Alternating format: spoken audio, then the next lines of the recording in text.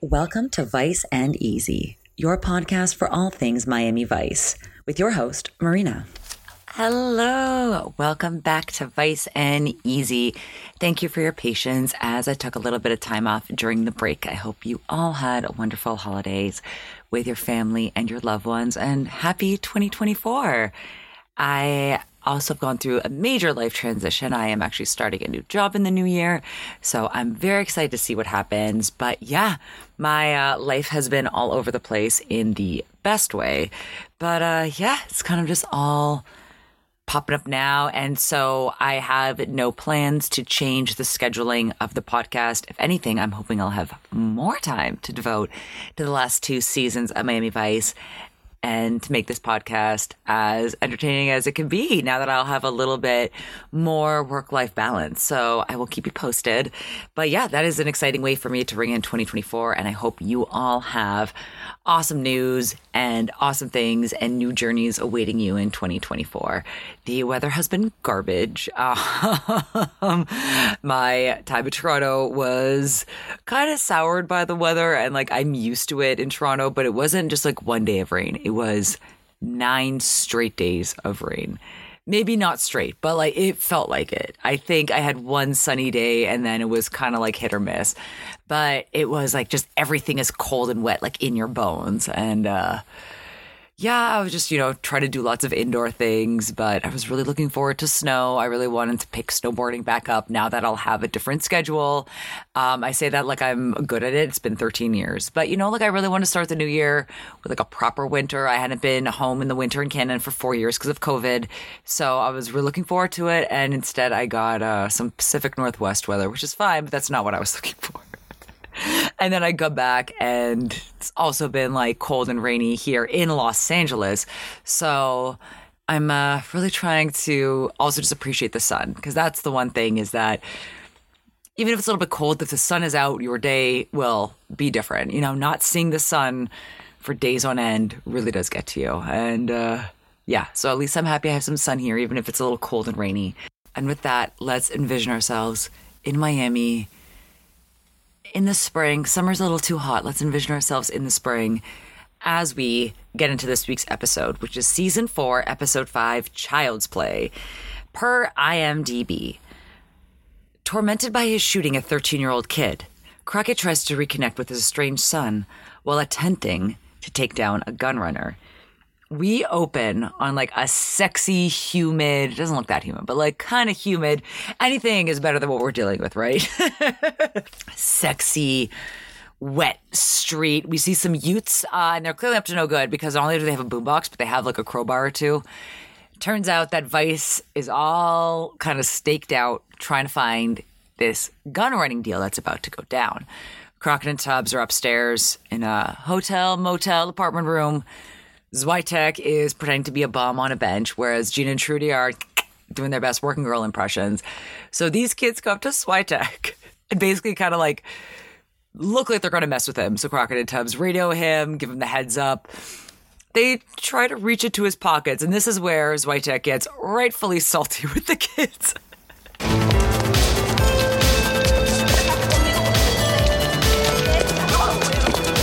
Look, kids, do you mind? I'm trying to catch a few Z's. Get out of here. Go home. Bye. Damn children.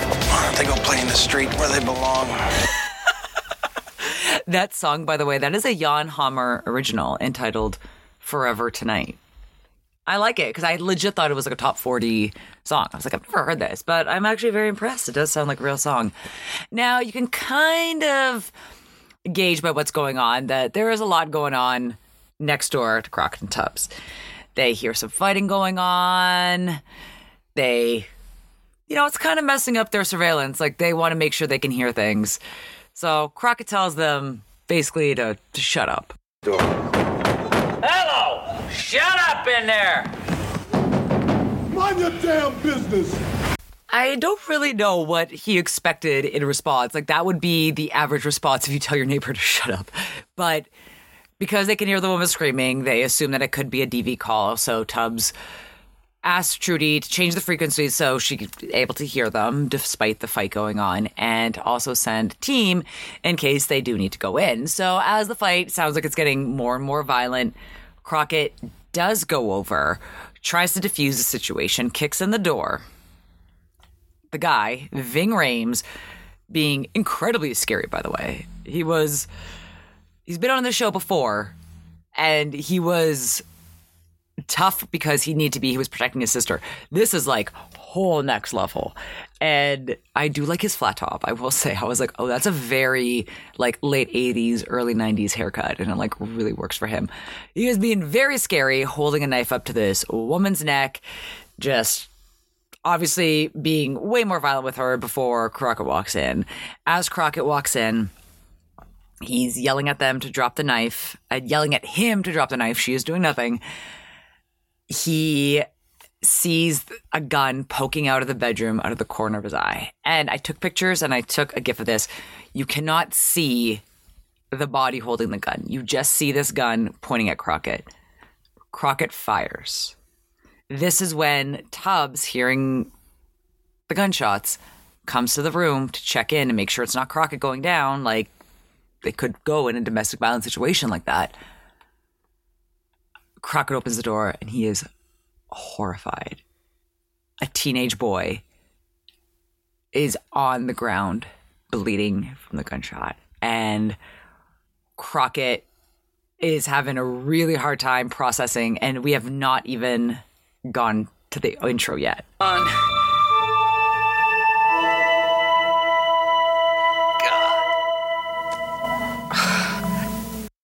Oh, man. And top-notch acting, not only in this episode, but especially this scene, because you can see the pain and the confusion on his face. This is not at all what he wanted to happen. And this episode, I remember so vividly from being a teenager and rewatching this in college. I remember this so vividly. So I'm coming into this episode with a lot of bias towards Crockett, a favorable bias. So just keep that in mind. If you don't want that take in the episode, feel free. You can listen to another podcast, because I'm not an apologist in this episode, but like, I remember seeing him pour himself that shot of Jack Daniels, look at the picture of his son. Like, I remember that so vividly in college, because that was also kind of how I would process difficult emotions, was also with Jack Daniels. So that's funny. I didn't go after men like Sonny Crockett. Instead, I became Sonny Crockett. Oh my God. Sorry. Okay. Let's get into the episode. So after the intro, we are at OCB and we are getting the different perspectives on what happened with this shooting. I didn't mean to hurt her. I saw the gun behind the door. I heard the shot, damn it. I thought Sonny was gonna be dead. A little boy sees his mother crying. You just get scared, you know. I figured I'd go in and my partner's down. You know how many officers go down at domestic calls? Ving Rhames plays his character. Walker is the character's name. Thank you. Before. See, I did a little bit of research this time. I actually remember the character's name. He plays him so well because that's such a classic abusive tactic. Like, I was just trying to scare her. Like, you had a knife up to her throat. And it gets worse and worse as you hear him talk about why he's treating her like this. And I do have an audio clip, so I'll just save it for that.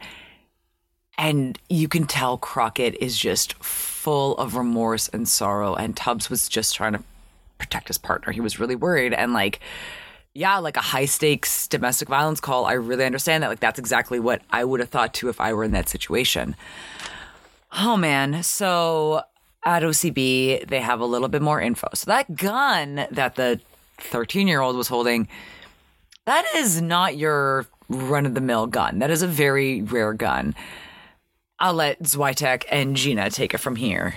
Youth Services have nothing on her son, and as far as the boyfriend, Walker Monroe, he's not in the computer. The gun the boy was holding was real. Very real. A 9mm Belgian Browning high power. they mentioned this later on in the episode, but I'll just say this now. Like, that is a semi-automatic handgun. That is, and it is very rare. And that is quite the piece for a 13-year-old to be holding. And if you want a little bit of comic relief from children getting shot, please look at Crockett's fish shirt. The colors look amazing on him. I'm not going to take that away. It is just the pattern, because the seafoam green, the turquoise, the blue, like the kind of like that cerulean blue, like those all work so well with his tan and his hair color and his eyes. He looks so handsome this episode, but like, my God. It's like also kind of like scooped open neck. I can't. And then so as he's leaving the interrogation room, Castillo introduces him to a psychiatrist that's also an officer trying to help Crockett work through his issues. Crockett, being a 30-something-year-old man in the 80s, obviously wants nothing to do with it. Then gets more pushback when he just says that, you know, he just wants things to be normal, because basically Tubbs will be driving Crockett around. And that is not how Crockett wants it. But again, this is just trying to help him work through his emotions, his guilt, his memories, his flashbacks, all that's coming back. So they're on the way to the hospital, and Tubbs is going to drive.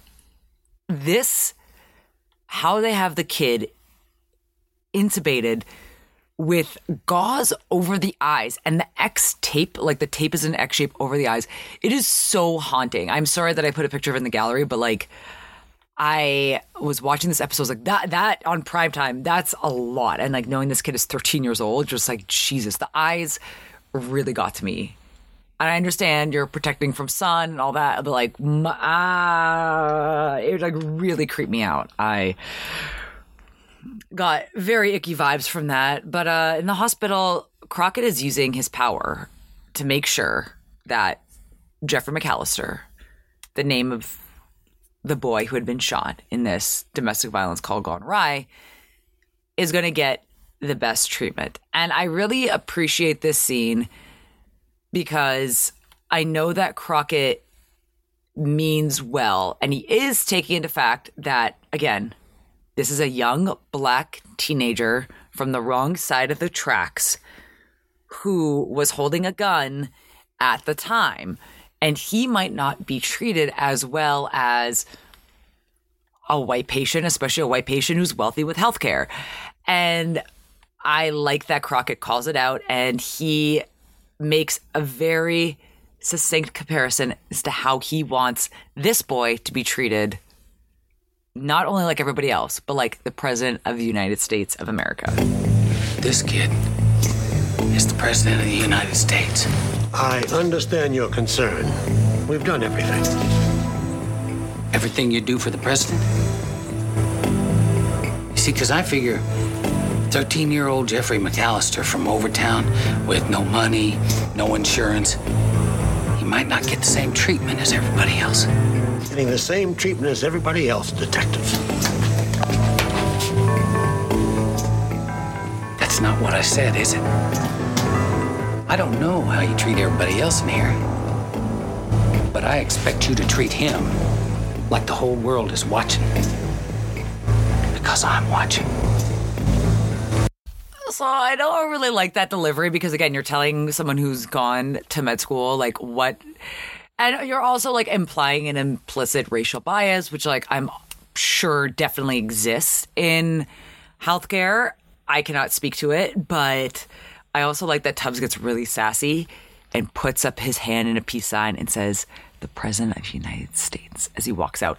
Also, this is not the first time, but is a very select amount of times we get to see Tubbs in business casual with what looks to be like a leather jacket. I really enjoy this look on him. Now, as they're walking out, Walker, so Jeffrey McAllister's, I guess I want to say stepfather, basically, Jeffrey McAllister's mother's boyfriend, the one who was beating the crap out of her, yes, is at the hospital. Calls out to Crockett as they walk by and don't say anything, that it's not his fault. Crockett doesn't yet turn around. Tubbs responds like, well, if you knew it was your fault, you'd be in Cleveland right now, and I do not understand that reference. I want to say that they have mentioned previously earlier that there was a treatment center in Cleveland. Maybe it was for DV or anger. If you understand that reference, please let me know, because I did not get it. Unless they mean like just run away and go to Cleveland. So they kind of get a little bit testy. He tries the, like, I'm going to speak to you man on man with Tubbs. Like, I've been out of work for 9 months. My woman's been turning tricks. I'm like, I think you could try to find some kind of temporary work. And it also looks like you're not treating her very well. So I'm sure that she isn't turning tricks by choice, but she's being coerced into turning tricks because you're not bringing in income. Or it's like that was the plan all along. But Ving Rhames, like, his acting in this episode is top notch. This is actually a great, well-acted episode. I really enjoyed it, and I would not get sick of watching it. Crockett does manage to turn around. Like, I do have a picture of them, like, with Crockett with his back to Ving Rhames with Tubbs facing forward, because also I really wanted a picture of Tubbs' outfit. Let's see. He does look really good. He's wearing a great shade of purple, like a true great purple, and it just looks so good on him. Is this jacket? Could be leather, but it's like worn leather, like a slate gray, like a dark, dark gray leather. Also, I love Philip Michael Thomas with the beard. Also, John Johnson's butt looks great in this picture too. Sorry, I'm just like pouring over of like, oh, I should be focused on the plot, but I am not. Well, let's go back to Crockett's place on the St. Vitus dance. Crockett has the TV in the background. Remember, he finally got a TV. As the newscaster is talking about the case, which must be very unsettling to listen to, knowing it's about you. A 13-year-old child. Young Jeffrey McAllister apparently picked up a handgun to protect his mother. Community leaders are asking for the suspension of the officer pending an investigation of the incident. Now, this is the super iconic scene that I remember with Crockett pouring himself. It's not Jack Daniels. Remember from Evan, it's like that bottle that they have on set that looks like Jack Daniels, but it's not. And, but it's like basically like a knockoff of the label. As he's just pouring himself a shot, and not even in a rocks glass, like just in a shot glass, which I thought was very funny. And it's a framed picture of Caroline and Billy, and it says, "Happy birthday, Dad. Love, Billy." And obviously it's in Caroline's handwriting, but I think it is very sweet. And since Crockett is in that picture, and remember, we haven't really heard much about Billy in a while. So this episode, we're finally going to get to check in on him, but not just yet. Just keep that in mind. Now, back at OCB, I definitely took a picture and pointed a giant arrow at Zwitek's shrine to Elvis on his desk, which I love. Everyone is looking amazing in this scene. Crockett in like kind of like a scooped loose shirt, asking about different blood types. He really wants to, see if he can get blood donations to help Jeffrey McAllister from everybody at OCB. Zwitek is the only one that matches, even though he's a little hesitant. He doesn't really like needles. He agrees to do it. He goes up to Trudy, who is dating I want to say, I forgot what it says in the clip, but I want to say it was like a coach and like a linesman coach for the Dolphins. And he wants to see if possibly he can get some swag, like, a jacket or something to cheer this kid up, when Castillo calls Crockett into his office. Listen to this clip and then think about this for the rest of the episode. Well, Lieutenant, if I didn't have so damn much work to do, we still got paperwork on the Kangalos case, and the DA wants me and Tubbs to sit down, and I'd rather just work. All right, finish it up. Sorry, I'm going to try to edit it out, but I will note that Castillo didn't call Crockett into his office specifically. He just called Crockett over to ask what he was doing here. So keep that in mind, because I'm a little confused later on this episode when we touch on this again. Trudy looking amazing in pink and black. Basically, so after Castillo basically asked Crockett what he's doing there, Castillo lets people know that there was another bombing this morning, and they're still looking after the gun runners who didn't show up for the stakeout that led to the shooting that led to Crockett's unraveling. Let's keep this going. So it turns out that the gun runner, Holiday, had his guys meet him in West Miami instead of the spot originally. And it turns out that like this is a bigger business than it just appears. So Crockett proposes that they go in looking as buyers. This means Crockett and Tubbs are once again on the other side of town, where we see two Utes. The two Utes are stealing a radio out of the car. And I like how the kid does it so swiftly. He has this, it looks kind of like a short stubby knife, breaks the window, hops in via the passenger side, steals the radio, hands it through the driver's side window that he rolls down. He doesn't smash that window, which I thought was kind of funny. Hands it to this other kid who's spray painting on the car, no radio. I don't know if that's a message for like other reckless Utes or if that's a message to the guy whose car it is that like his window's open, no radio, and then his other window's smashed. It sucks. And it's funny, I was kind of worried about that because I had an aftermarket radio after my original radio in my car died. But again, this was like 2016, 2015. And I was like, oh, people, like my insurance, I remember was giving me a lot of pushback. Like, oh, you have an aftermarket radio. I'm like, again, it's not 1987 where Utes are going to be stealing the radio out of my car while I'm parked outside. Like you have to go through the emergency brake to get this radio. But it is funny, when I was living in Echo Park, my car got broken into and they stole my dash cam.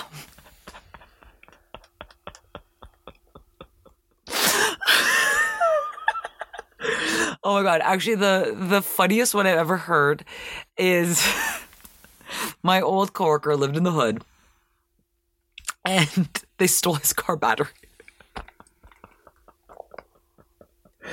Like, they're not even that expensive. And just to try turning on your car in the morning, and it's just...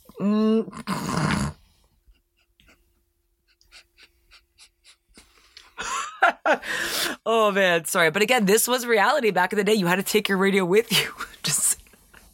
Oh, my God. So, yeah, clearly they're not in the best part of Miami as they go into this kind of like pool sexy bar because I do see pink lights. It's kind of divey. It's smoky. There is a cigarette machine. Obviously, I clocked that. Pinball. Crockett and Tubbs go in wilding. They are very loud, very brash. They're definitely calling attention to themselves. They're wielding guns around, and they want to see this guy Holiday. Crockett gets really rough with Holiday, really aggressive, slams his head through the glass of the pinball machine, then slams him down in the bar, holding him at gunpoint. And again, like, they're trying to do business with this guy, and Crockett is just flying off the handle. Who is this man? Because you'll definitely recognize the voice. None other than Isaac Hayes. Looks great in this episode. At this scene, his fashion is like, okay, but wait till the next scene that he pops up in. Then Tubbs is there to smooth things over, because obviously, if someone do business with me, smash my head through a pinball machine, and then slam my face on the bar at gunpoint, I would not be too jazzed. Tubbs, using his charm, goes over to smooth things over, and it works. Crockett, again, being really crotchety, sitting by the cigarette machine. Maybe he should have picked up smoking in this episode. I don't know. Then puts his feet up on the pool table, cocks his gun again. Like, he is just really going all in and on this persona, what have you. Tubbs, as they leave, rightfully brings up concern for his well-being and for his decorum, like his manners, because I don't know what he was trying in there, and neither does Tubbs. And Tubbs will tell it to Crockett like it is. Hey, man, if you don't like the way I work, why don't you get somebody else next time? You can ask for Switek or... Rico, man, I'm sorry. Hey, Sonny, man, I'm in this with you. You can't be. Man, it's like trying to hold two volleyballs underwater. Can't be done for long. You can't answer the questions I keep asking myself. You can't answer mine either. Like, why was it you who went next door and not me, huh?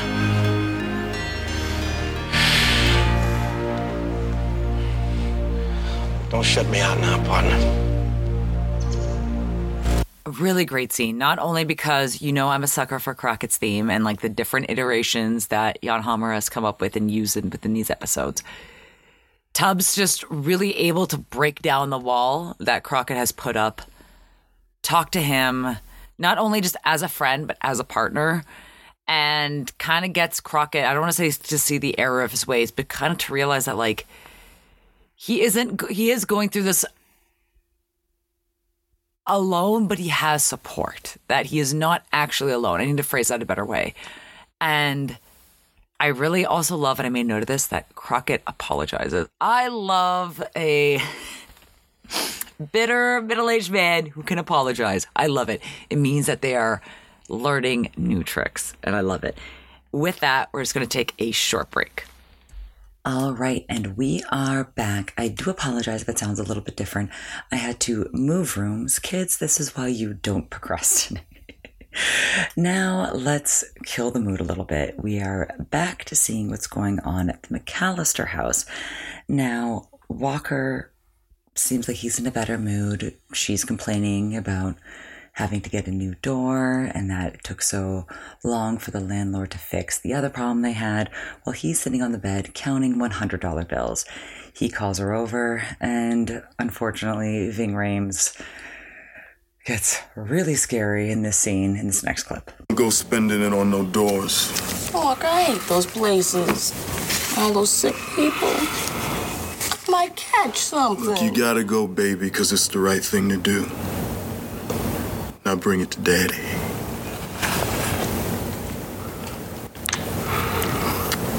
You know I love you, don't you? No matter what. You're gonna be okay, baby. Just as long as you keep taking care of business. I did everything you said, Walker. You've been fine so far, baby. That's why you're still alive. Oh, that scene, like every scene that Ving Rhames is just so unsettling because he's so abusive and controlling and scary. And he's counting the money, and you heard him say in the clip, like, it's the right thing to do. It is because he wants her to go pay the money for the medical bills because they don't want people looking into the welfare fund. And he grabs her by the back of the head and keeps threatening her, as you heard in the clip, and super unsettling. So let's keep that emotion going as we check in on Sunny. Sunny pulls up to the Ace Theater in Miami, which is closed. Now it's actually a historical site, has a super interesting history behind it that I will link to in the show notes. He's, again, getting flashbacks and getting super contemplative. He pulls a fast Yui and heads up north. How north, you say? North. Now, remember, she was talking about going up to Atlanta, maybe getting a deal at the car dealership that her brother works at. Well, it turns out she's moved north to Ocala, and which is northwest of Orlando. So it's past Disney World. So it is far, far, far from Miami. And he's driving there. She opens the door. She doesn't look unhappy, but she looks taken aback. So suffice it to say that Sunny has not been to visit either ever or in quite a while. She says, you should have called. He's like, well, nice to see you too, Caroline. And she brings him in, and he's going to see Billy in this next clip. Well, come here. Billy puts his hand out for a handshake.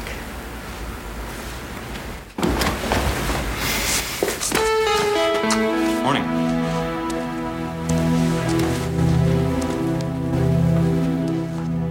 Bob Ballard. You must be Sunny. I've heard a lot about you. Yeah. Wish I could say the same.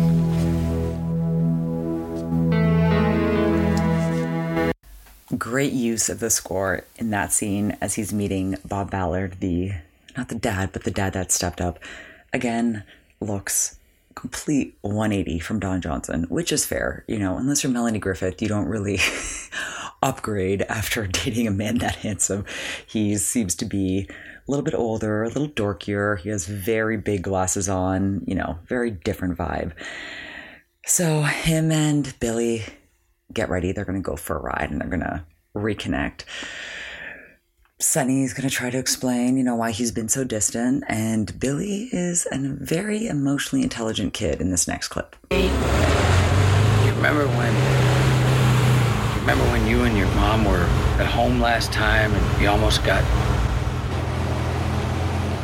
hurt? Well, I started thinking then that maybe y'all would be better off if I stayed away for a while and let you get a good chance at a new life. Whatever.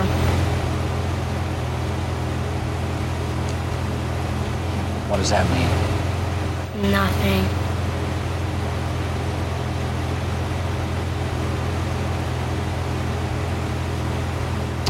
I'm just trying to say, Billy, I was worried about you. So I don't get to see you because you're worried about me? Bob and Mom are gonna get married, He said he wants to adopt me. Oh man, I do not think that Billy's attitude is unwarranted, especially if, let's do the timeline. Calderon's return was middle of the first season.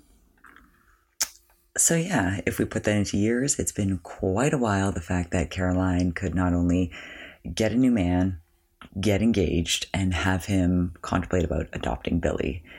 It's been a long time, and it sucks. I don't know. I'm not a parent, but we can all definitely agree that Crockett has not been the best father to Billy. And he wanted to give Billy a chance at a new life, and then he's surprised when Caroline and Billy are having a new life.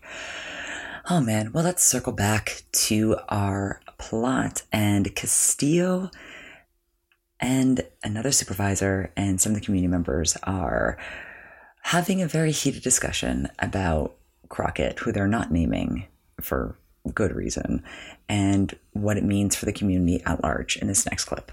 To know who this man is! No, you don't. You got a mother whose boy is near death. You gotta give these people something. You can't shield this man forever. He will not be identified. Then suspend him! I will suspend him if it's warranted, but not to give these people something.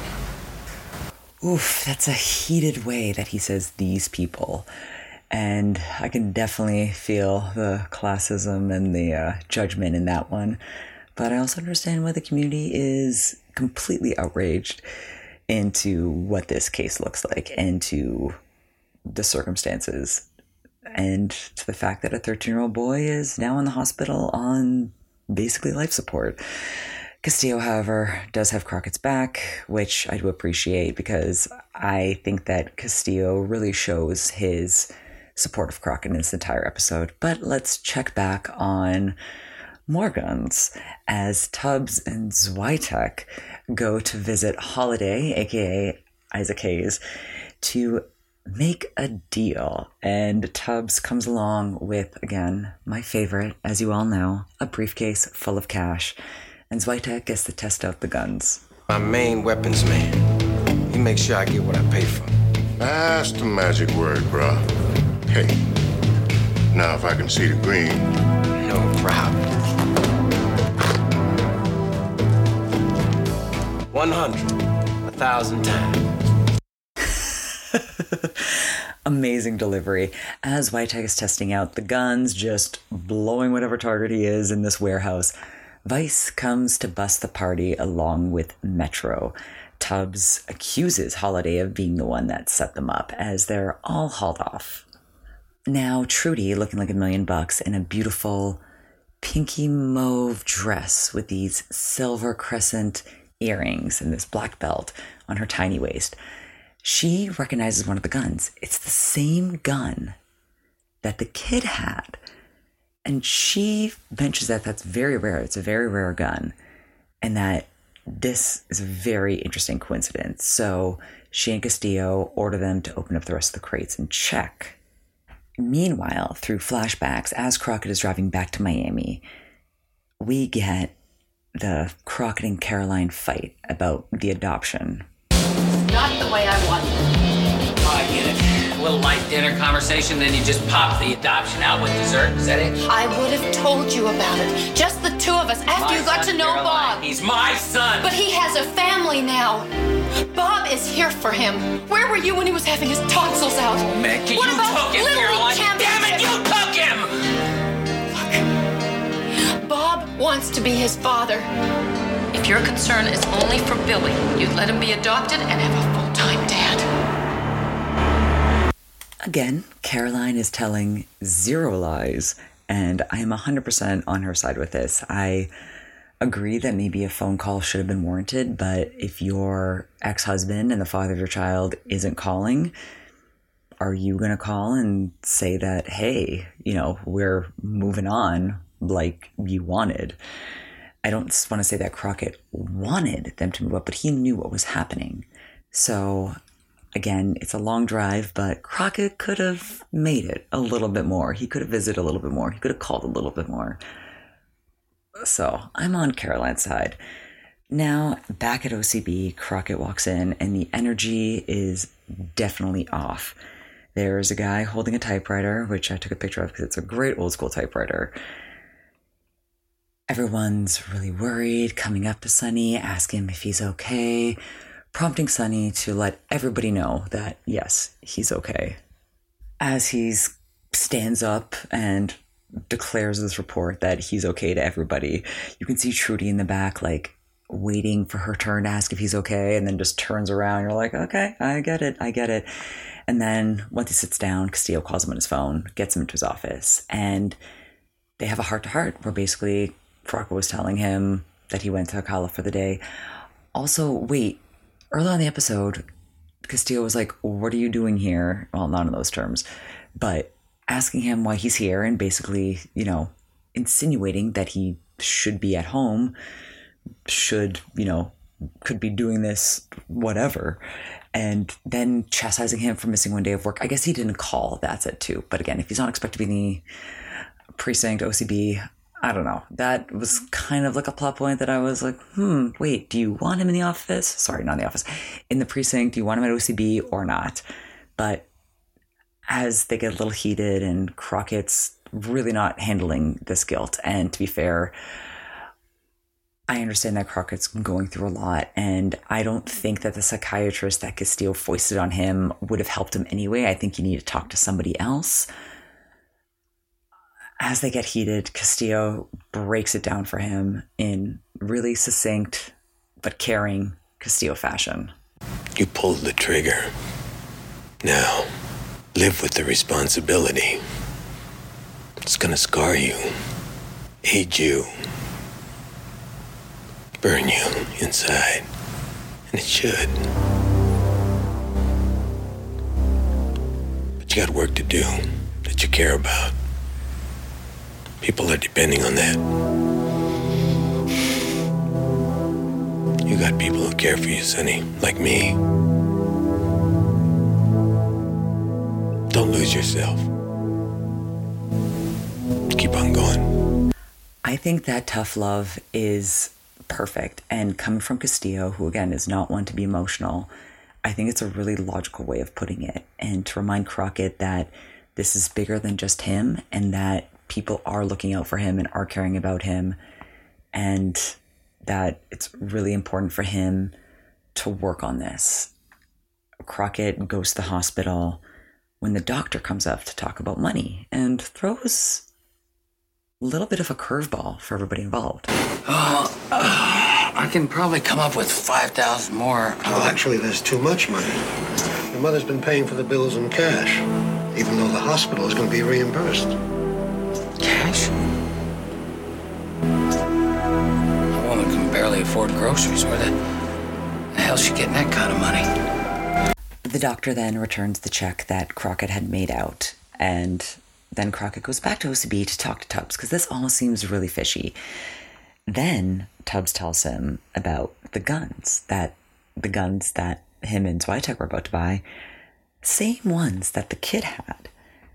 and how rare it is. And they go to another bureau, I'm assuming ATF, Alcohol, Tobacco, and Firearms, which is a kick-ass name for a bureau if I've ever heard one myself.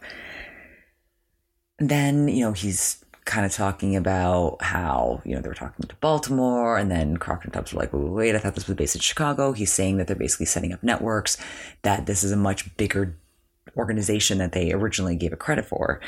And then he says he found something really interesting in that not only are there the fingerprints that match, but there's something else, and shows Crockett a dossier. We don't see what's on that dossier, but Crockett seems very taken aback. Then we cut to a cute little church where Crockett storms in as the minister, parishioner, priest is talking about Jeffrey, and the whole community's there, including Jeffrey McAllister's parents. Crockett confronts the mother and Walker, the stepfather, I guess, about what's going on, and that this kid in the hospital isn't Jeffrey McAllister. Jeffrey McAllister doesn't exist. She doesn't have a son. It's getting heated. Tubbs suggests that they take it outside, which good for Tubbs. I do not think this should be happening in the house of the Lord, no matter what your religious beliefs are. This should not be happening with the whole community watching. But Crockett's really pissed, and he wants the truth about this kid to come out. And he knows that these two are basically conning them, and they're getting the community to raise all this money to go to this kid who is not her son. Whew. Now we're back at OCB, where Crockett, Tubbs, agents, and Castillo are talking about the true identity of this kid, who is a 13-year-old runaway from Wisconsin who got tangled up in Chicago gangs as a minor. And they do talk about, which we've also touched on other episodes, how the gangs would recruit and use children to their advantage as a way to have them commit heavier crimes that would create in harsher sentences if the child was over the age of 18 and could be tried as an adult, which is still quite common, unfortunately. And again, Crockett is synthesizing and absorbing all this information, but it still doesn't take away from how he feels. He's a child. And I shot him. And when I did, he became a part of me for the rest of my life.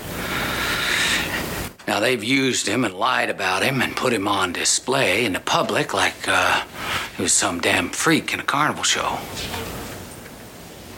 Somebody had to speak for that boy. So I did. A nice thing to do for him, Detective. Lieutenant, I want to bring in Annette McAllister and Walker Monroe for questioning. Sounds like a good idea. And with that, Crockett and Tubbs, with Tubbs behind the wheel, are going to go visit the McAllisters. Now, again, Tubbs does have another heart-to-heart with Crockett, which I really appreciate, where he basically talks about that he doesn't want to have to speak at Crockett's funeral, and then brings up the question that we're all thinking. Because if he's gone, who gets the car? That aside is a very sweet scene where after Tubbs kind of reveals how he's worried about Crockett, Crockett just like lifts up his hand and they do a little high five while they're driving.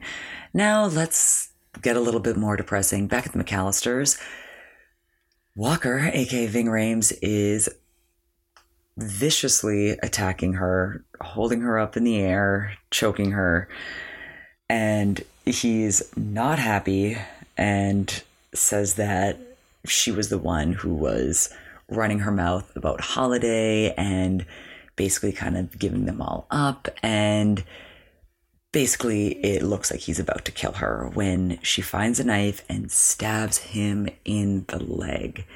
And this is when Crockett and Tubbs get to talk to her. Unfortunately, she's at the hospital, but she is looking good and she's gonna give up Walker. Good for her.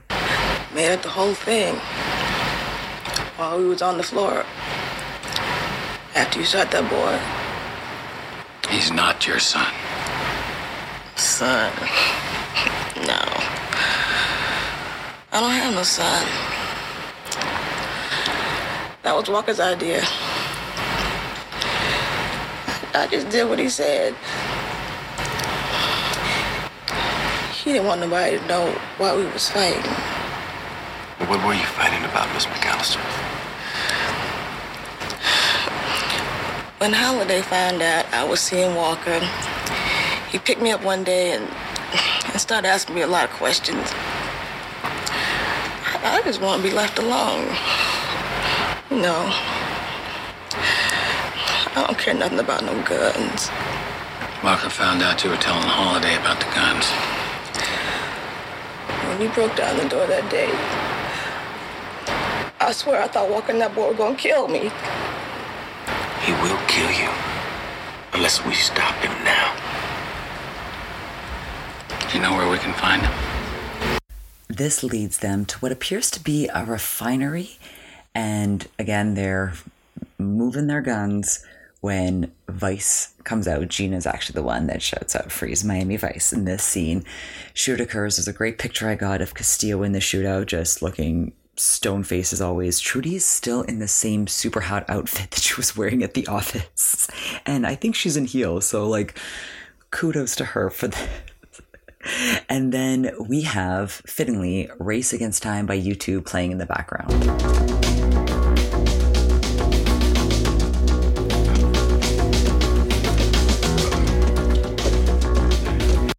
Sorry I could only get the instrumental part. There were a lot of gunshots and lots of explosions happening in the background.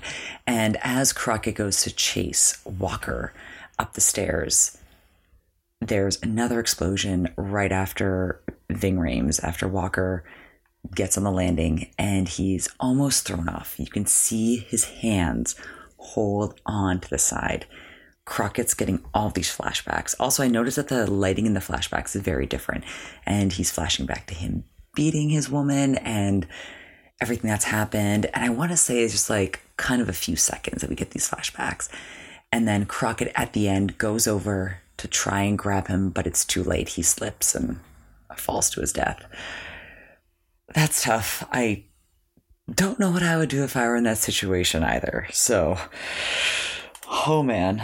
But now Crockett goes back to the hospital and has a really sweet monologue as he's holding this kid's hand in this next clip. Did to make you run away.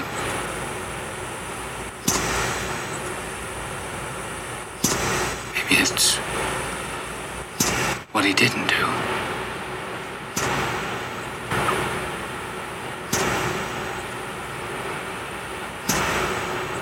Maybe he's the one that did the running.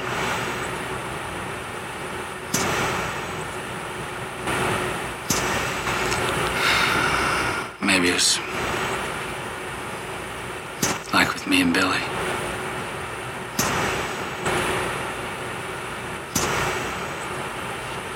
What do you think, Gordon? Oh man, and then he asks Gordon, like, what do you think? And he also asks him, like, what would you say to your father? And, you know, he's trying to use this opportunity to try and be a better father to Billy, and he really wants to kind of get a sign from the universe that he should be a better father. It's like, I can give you that right now. But it's very sweet in that Gordon, the runaway, who was Jeffrey McAllister, lightly squeezes his hand. Again, this kid has been comatose for quite a while, so I thought that was so sweet. Then we cut back to Crockett and Billy. Again, Billy's on his lap as they're driving around, and Crockett vows to be a better father and that he wants to be there for him, and he really wants to be a dad.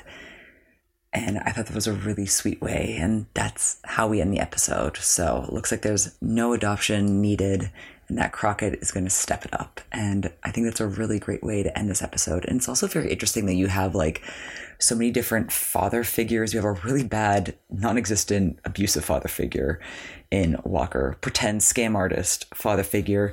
Then you have Crockett, who's just kind of like broken, not really sure how to be a father figure. And then you have the dad that stepped up. And just seeing how they all are so different, and really seeing Crockett want to improve, and that's all you can ask for anybody. And with that, let's sum up the episode. Should I say best for last or the best for first? I'm going to go with the best for first. So, Holiday's goon. Also, Holiday, there's a great gif of him of Isaac Hayes putting on his sunglasses. Looks great in this episode because it's exactly what you kind of want your gun runner to look like, right? If you were to be procuring illegal guns. But his goon with the cut up t-shirt, and like, that's not just like an accidentally ripped t-shirt. Like, that takes time. Like, I have cut t-shirts like that for the bar. Like, that takes a lot of time. And you can tell even with the sleeves, like with the t-shirt cut off, and I can't. Just like him from the back, he is tied with the wild card. I don't think this has ever been a wild card, but Sonny Crockett is our wild card tie this episode for that fish t-shirt. Which means that very rarely I get to do this, but my best dressed man for the episode is Tubbs in business casual in his quasi-leather, maybe pleather jacket at the hospital in purple, talking to Walker. And then my best dressed woman is Trudy tied with herself, with that pink dress when she finds the guns, with the crescent earrings, also with the black crop top, the blue earrings, and the blue and black printed kind of patterned pencil skirt that she later goes to the shootout in. Looks like $1 million. And there's this other scene where I want to say it's maybe hospital administration, maybe internal affairs, where Crockett just goes to the office, contemplates sitting in the chair by the desk, and instead goes to the chair in the back, says nothing, and leaves. It's a great overhead shot. I like the direction of this episode. I don't love it, but I really liked how they use a lot of really interesting lighting techniques. You got a lot of smoke. You got a lot of kind of like strobe effects. You got green. It's a very gritty episode that I think is like really conveyed well with the darker themes, kind of lending itself to the cinematography. So, chef's kiss. Now, music. So, first off, you all know that I love Crockett's theme in all its iterations and definitely used very well in this episode.